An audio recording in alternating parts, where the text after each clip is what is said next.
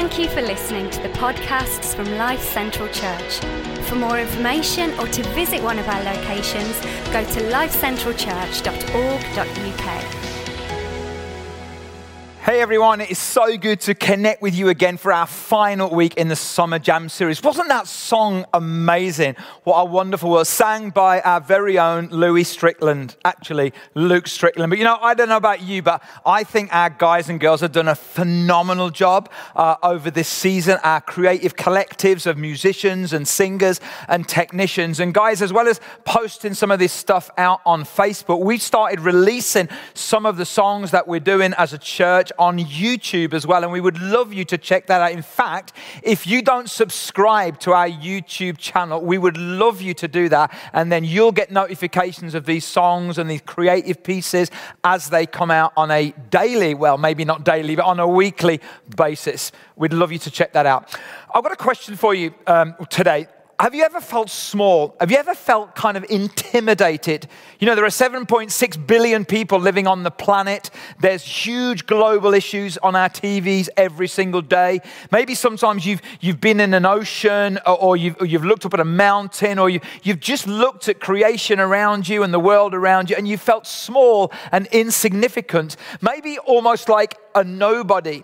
And the question we're looking at today is, how do we live well with the world? How do we live well with the world when actually for a lot of our lives, we feel small or insignificant?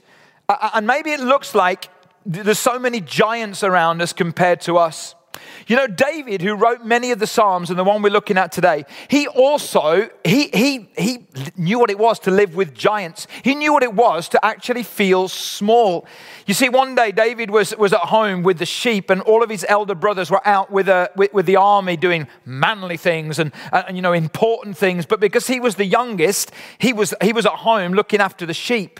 And then his dad said to him something like this, is a paraphrase. Hey, Dave, will you take these sandwiches to your brothers who are doing the real important stuff with the battle? I mean, how small does that make you feel? And then when he got to the battlefield, he actually saw this huge giant of a guy called Goliath. And you kind of know all the story. And everyone else was intimidated by this Goliath. But David, who was the smallest and the youngest, he wasn't intimidated because he had a view of the world and he had a view of God that meant that even though he saw the giant, he saw God who was bigger than the giant. And I don't know about you, and I know what giants you're facing in your life right now. But you know, giants come in all kinds of shapes and sizes. There's the giants of situations. There's the giants within ourselves, those issues that seem to kind of giant themselves over us and lean and lurch over us. And they make us feel small and intimidated. And we say, how can we live well with the world when we feel so small? You might say, what has David and Goliath possibly got to do with Psalm 8? Well, interestingly, Psalm 8 in the Bible, it says this, Psalm 8, for the director of music, according to Gittith. I said that right. According to Gittith. What on earth is a Gittith? Well, a Gittith is a stringed instrument that comes from a place called Gath, which is exactly where this giant Goliath lived. And I think this is amazing. You only see it a couple of times in the Bible. It's almost like God is saying, I'm going to take you, David, to the very place where the giant comes from, and the musical instrument that comes from the giant's home, you're going to use to create music that describes how great your God is. Isn't that incredible? Whatever giant is in your life, maybe God would get you to be able to actually create some music that actually describes how great and how huge your God actually is. And that is what Psalm 8 is all about. Before we dive into it, I want you to watch it. I want you to listen to it. This is from the Good News version, one of the translations of the Bible. So just take a minute out right now, wherever you are, listen to the words, watch the images. This is Psalm 8. O Lord, our Lord,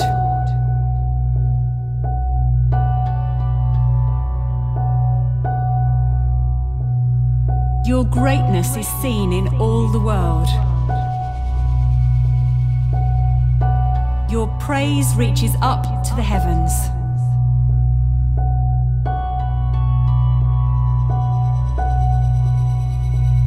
It is sung by children and babies.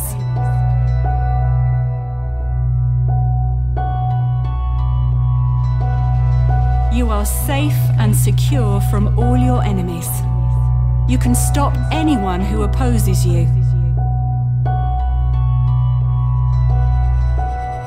When I look at the sky which you have made, at the moon and the stars which you set in their places, what are human beings that you think of them? Mere mortals that you care for them. You made them inferior only to yourself. You appointed them rulers over everything you made.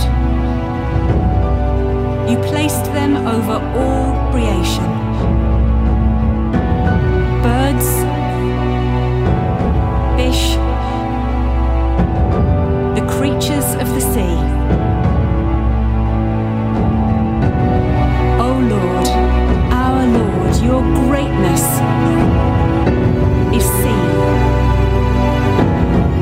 in all the world.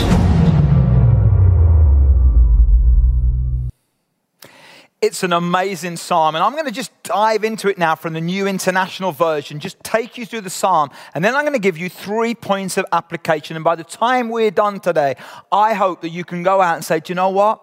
I might feel small at times, and there might be giants in my world and in my life, but I can live well with the world because of the truth behind this psalm. So let's look together. Psalm 8 verse 1, it says this: Lord, our Lord, how majestic is your name in all the earth. You've set your glory above the heavens. Here David uses two Hebrew words for Lord. The one is Yahweh and the second one is Adonai. Yahweh was this kind of like mystical name. It was almost like Jewish people couldn't speak it out loud. It was so reverent. It speaks of God who is ultimate, who is above. And yet the second word, Yahweh, means God who is my God. So David says, this God who is above everything is also my God.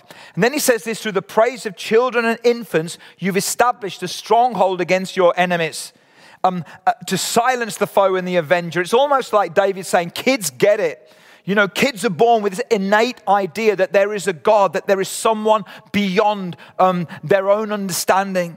And it's as kids get older that we kind of lose that, and we get cynical, or we get bitter, or we get jaded, or we get hurt. In fact, I heard this great story of a kid and his family were atheists. And one day he said to his parents, do you think God knows that we don't believe in him? You see, when you're a kid, you're born with this idea inside of you, because I think that's how we're created, that there's a God. And for many of you, maybe you used to believe that, but maybe you don't right now. Or maybe you're someone that says, yeah, well, I do believe it, but I don't really live like I believe it, because maybe you've allowed the world or the giants in your world to knock that belief out of your system. David goes on to say, when I consider your heavens, this is amazing, the work of your fingers, the moon and the stars which you have set in place. So he's talking about the universe. What is mankind that you are mindful of them? Human beings, that you care for them. You've made them a little lower than the angels and crowned them with glory and honor. When I was studying this for today, and I looked at this bit, I pushed away from my desk. I have to say, I was overcome with emotion when I understood what this means.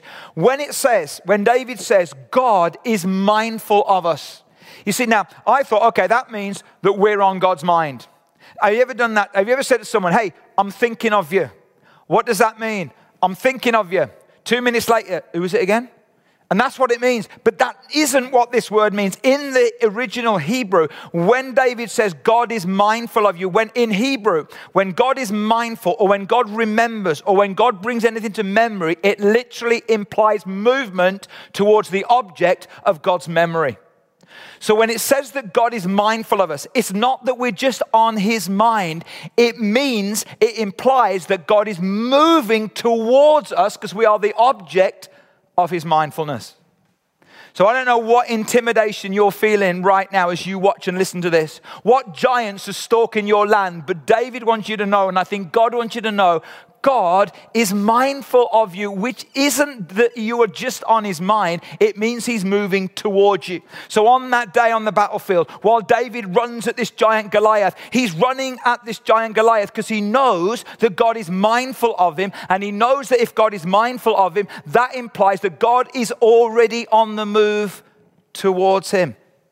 So whatever giant you're facing, you want to live well with the world, remember this: God is mindful of you, which means he is already moving towards you, which is amazing.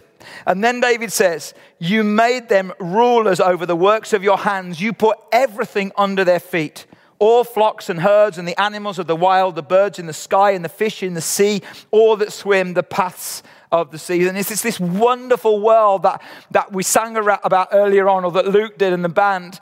And this wonderful world, God says, I've created this and I've given it you to look after. And we're going to talk about that in a moment. And then David ends as he began Psalm 8. Lord, our Lord, how majestic is your name in all the earth. It's like he bookends the psalm. He says, it doesn't matter how many giants are stalking your world, our Lord is majestic. His name is above every. And he bookends Psalm 8 with this incredible phrase. So what? So what? How does understanding this psalm help you and I to live well with the world? Let me give you 3 applications today. Number 1, look up. Look up and be aware that there is a God who created this universe. Now, let's address the elephant in the room right from the start. Some of you might be watching this whenever you watch it or wherever you watch it, and you might say, really? You want us to believe that there is a creator beyond the creation? I mean, surely science and all of that. In 1929, the Hubble telescope showed us that the universe was expanding, and therefore the universe had to have had a point of origin, what is affectionately known as the Big Bang. Now, what the Big Bang has done for many Christians is made us very defensive. It doesn't have to make us defensive at all. In fact, an associate professor of physics called Wersinger, he talks about the Big Bang and he says this, and it says, the Big Bang seems to, and I quote, give in to the Judeo-Christian idea of a beginning of the world. And it also seemed to have a call for an act of supernatural creation. It took time, observational evidence, and careful verification of predictions made by the Big Bang model to convince the scientific community to accept the idea of a cosmic genesis. Listen to this. A successful model inspired itself on a reluctant community. You see, it's easy for us to deny evidence that points to a conclusion that makes us feel uncomfortable. It's like the evidence points us to somewhere that we just don't want to go. But, you know, the opposite of this idea, and there is another hypothesis, and it's called the nothing hypothesis. So was there a Big Bang? Yes. What created the Big Bang? Nothing. I want to say, I don't think that stacks up scientifically, philosophically, or experientially. And there's another way of looking at it. In fact, to actually think that, you know what, I can't quite get it all, but maybe someone or something started this whole thing called the universe. I mean, I think that's a valid point of belief. In fact, I think it's better than nothing.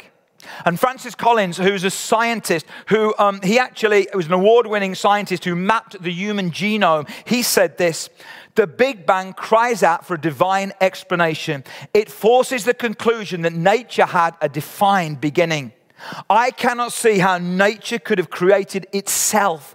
Only a supernatural force that is outside of space and time could have done that. And guys, at this church, at Life Central Church, we love science. We value science. But do you know what? Science can tell us how, but only faith can tell us why.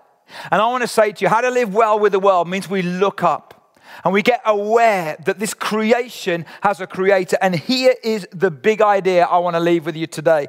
Creation wants to connect us with the creator. David loved and lived in the creation so often. And as he was out there with the sheep and writing songs and psalms and all of that, he knew that creation connected him to the Creator, so that the day came when he had to take on his giant, he could do it, because he knew that his God was mindful of him, which meant that he was already on his way. He looked up, he was aware of the creation, and therefore he was aware that there was a Creator behind the creation. Guys, if you've never thought about that idea, we'd love you to think about that right now. And actually, our Alpha course, which I'll talk about a little bit later, is a great opportunity for you to ask questions about science and the dinosaurs and all that kind of stuff. We're not scared by any of that, because as we look up, creation wants to connect us to the Creator.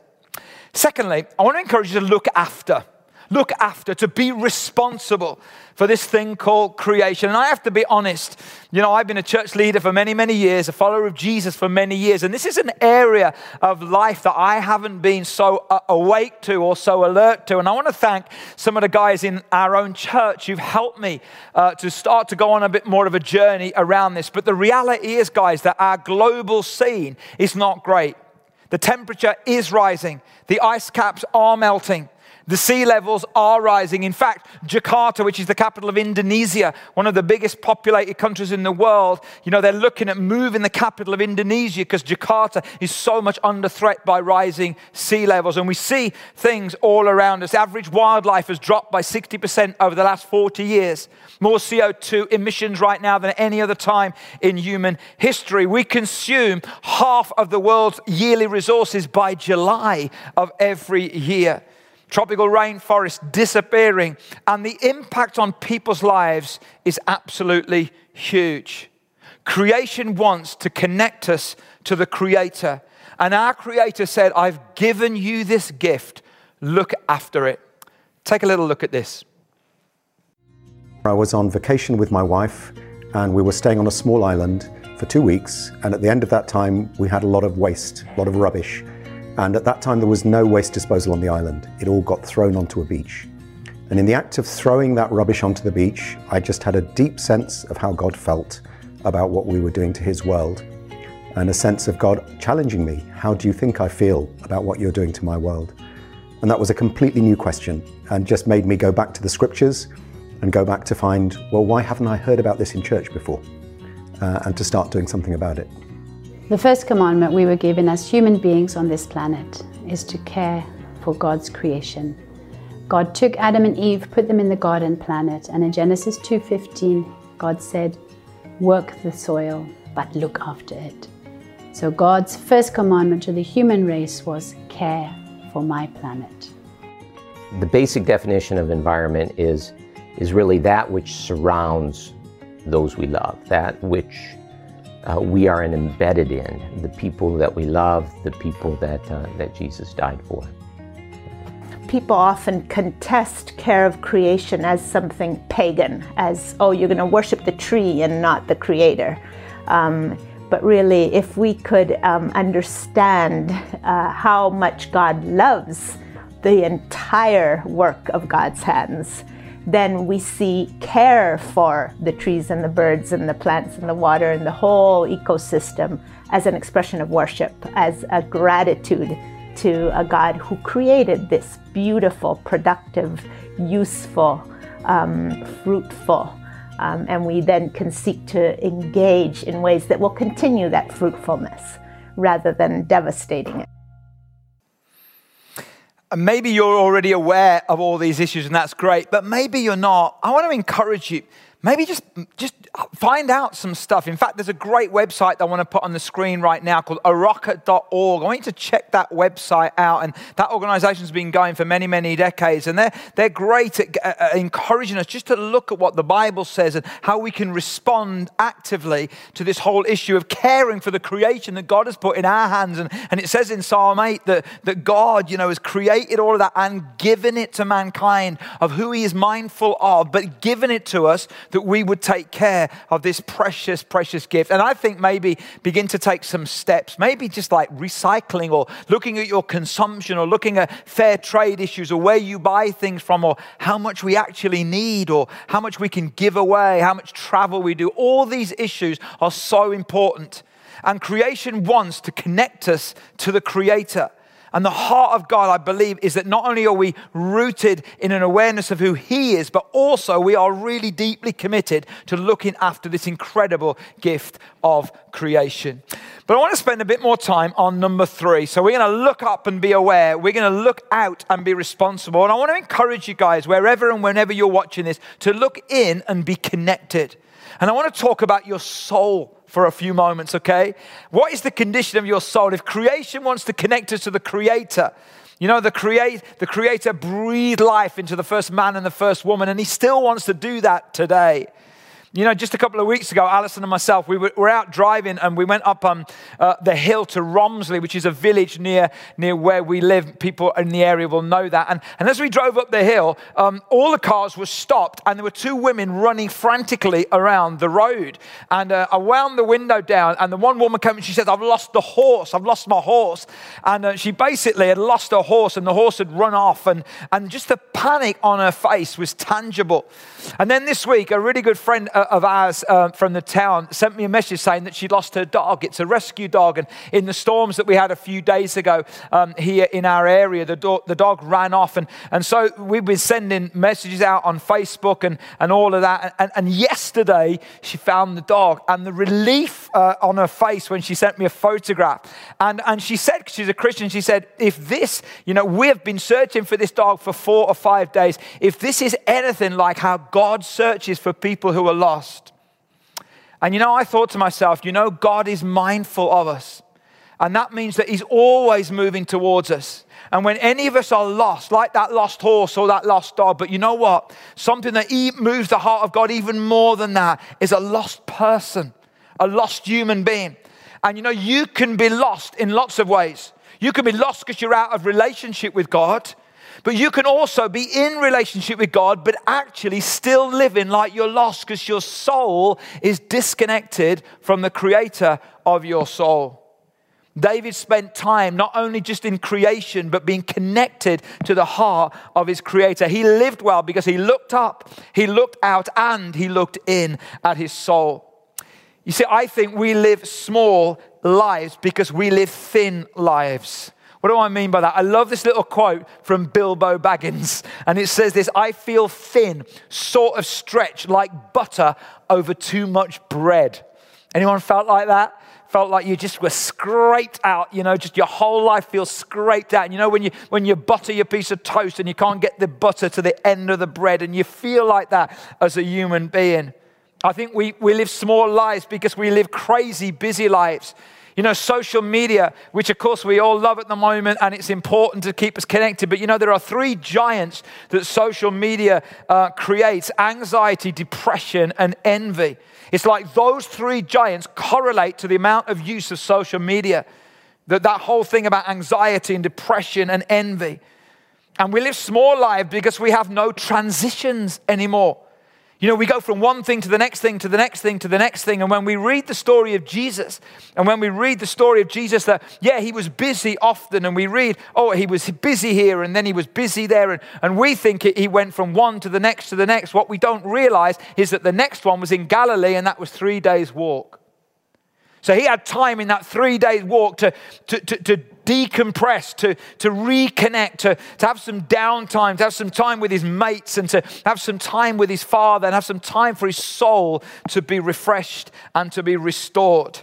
And I've come to realize, guys, and I want to be honest with you, in the last few weeks, I've come to realize that my soul has become a little bit too thin, like butter scraped over too much bread. And a couple of weeks ago, I went away on a retreat just on my own for 5 days, just to do some business with God and to reconnect with my Creator and with creation as well. And somebody brought me a book for my birthday, and it's this book right here, which hopefully will come up on the screen as well. It's called Get Your Life Back. Anyone ever felt like that sentiment? Get Your Life Back by John Eldredge. I really want to encourage you guys to get a hold of this book. It is a transformative book. It certainly is that in my life right now. And he talks in the book about a couple of practices that I want to share with you. And whether you're a follower of Jesus or not, this will be really important. Number one is he says, building pauses in your life. Because we go from one thing to the next, we don't have any time to reconnect, to let our soul breathe again and to connect with our Creator. And in fact, I was looking for my phone then and it's gone. Yeah, in fact, on my phone, I've downloaded a free app that he talks about in the book, and it's literally called a pause moment. And so every day I set it for a couple of times a day, and it gives me a kind of like a reflective tool that I can use just to pause and to decompress and to connect again with my Father. And it's so, so important. I want to encourage you to do that. But the other thing that he talks about in the book, and this is so counterintuitive for me, okay, because I'm not like this at all. He talks about getting outside more. Now, we've all been outside a lot in lockdown. Remember at the start of lockdown, we all started doing walks and all that. But you know, the average person in the Western world will spend 93% of their life indoors. So if you live to 100, you'll have spent 93 years of your life indoors, the average Western person. Can you imagine that? That's with the fake light and the artificial environment. And yet there is something life-giving and regenerative about being outside and being connected to creation, and through creation, being connected to the Creator. And in this book, John Eldredge says this: because life is a savage assault on our heart's confidence that God is good. Beauty reminds us that there is still goodness in the world. I want to come off my notes for a moment. The start of lockdown, my mom died. And then we went straight into lockdown. A week after that, we had our first granddaughter born. And we couldn't see for 3 months or whatever it was that we weren't allowed to see her.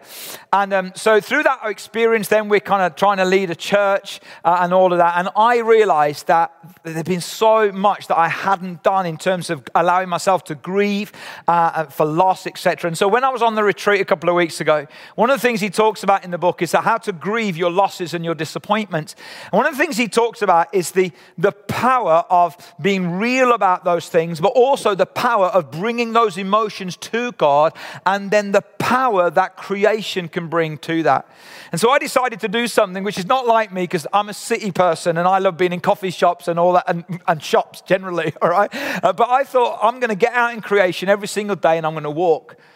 And as I was walking, I did a lot of coastal walks around the coast of Dorset, and sometimes in the sun and sometimes in the rain. But on this one day, which was the day that I'd set aside to really do some grief issues, and if you've lost your second parent, then you'll know that when you lose your second parent, often memories of the first parent that you lost, in my case, my dad 11 years ago, come back. But it was really life-giving, because as I was talking about this with God and trying to release some of these emotions, I decided to listen to, not the normal music I listen to, but I decided to listen to some classical music, because that's something that I've appreciated in the past, but I've let slip. And he writes about that in the book when he says there's something powerful about classical music and the beauty of creation, which just transcends you to a new space. And so as I was listening to this music, I was walking along the path one day, and as I got to this cliff overlooking the sea, the music went to my father's favorite piece of music. And as I listened to the music, I was a little bit of an emotional wreck. I don't know what I looked like to people that were walking past me, but I felt the smile of God. And I felt God's favor, and I felt the power of God's presence in my life. And all I can say to you, in that moment of creation with that beautiful music, something lifted on the inside of me. And I don't know, guys, what you're going through right now. I don't know what you're struggling with right now, but I know this. Creation wants to connect you to the Creator. But you know, there's another reason why you and I need to stay connected to our Creator through creation as well. Because you see, here's the thing. When we look at creation all around us, and for me, standing on that cliff that day and looking at the sea and creation and feeling the power of that music, it just reminded me again that, hey, I've got some grief and loss, haven't we all? There are some giants in my life, haven't we all got them? There's some uncertainty in my life, haven't we all got uncertainty? But here's the thought that impacted me that day. And yet God, the God who created the heavens and the earth, who is mindful of us, who's always moving towards us, has got it covered. And He holds all things together.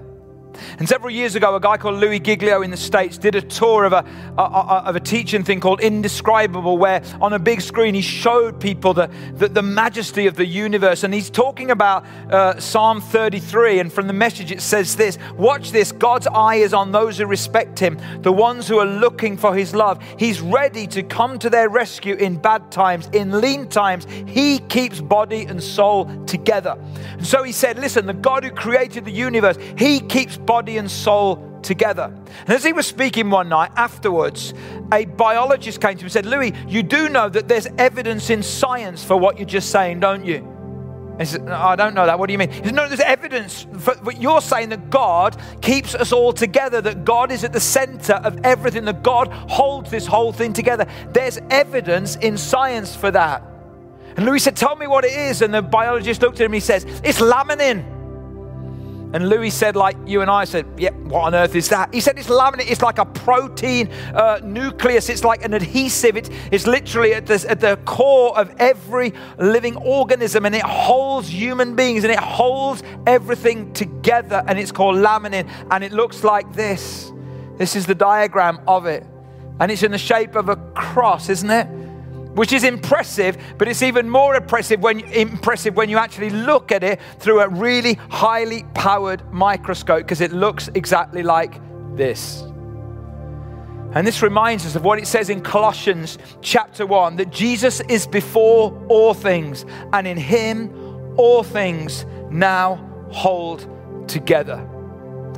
And so guys, when you step into creation, when you take some minutes to pause in transitions, when you put your phone down and let your soul connect with your Creator, when you listen to a baby laugh, when you look at an ocean, when you listen to a babbling brook or a river, when you look up to a mountain, what you do is you connect yourself to the one who holds it all together. And so guys, I want to pray for you right now. Maybe you've got giants in your world. Maybe there are giants stalking your land, and I want to pray for you that you would know God's presence right now. And guys, if you need prayer, there's people online that would love to pray for you right now in this moment.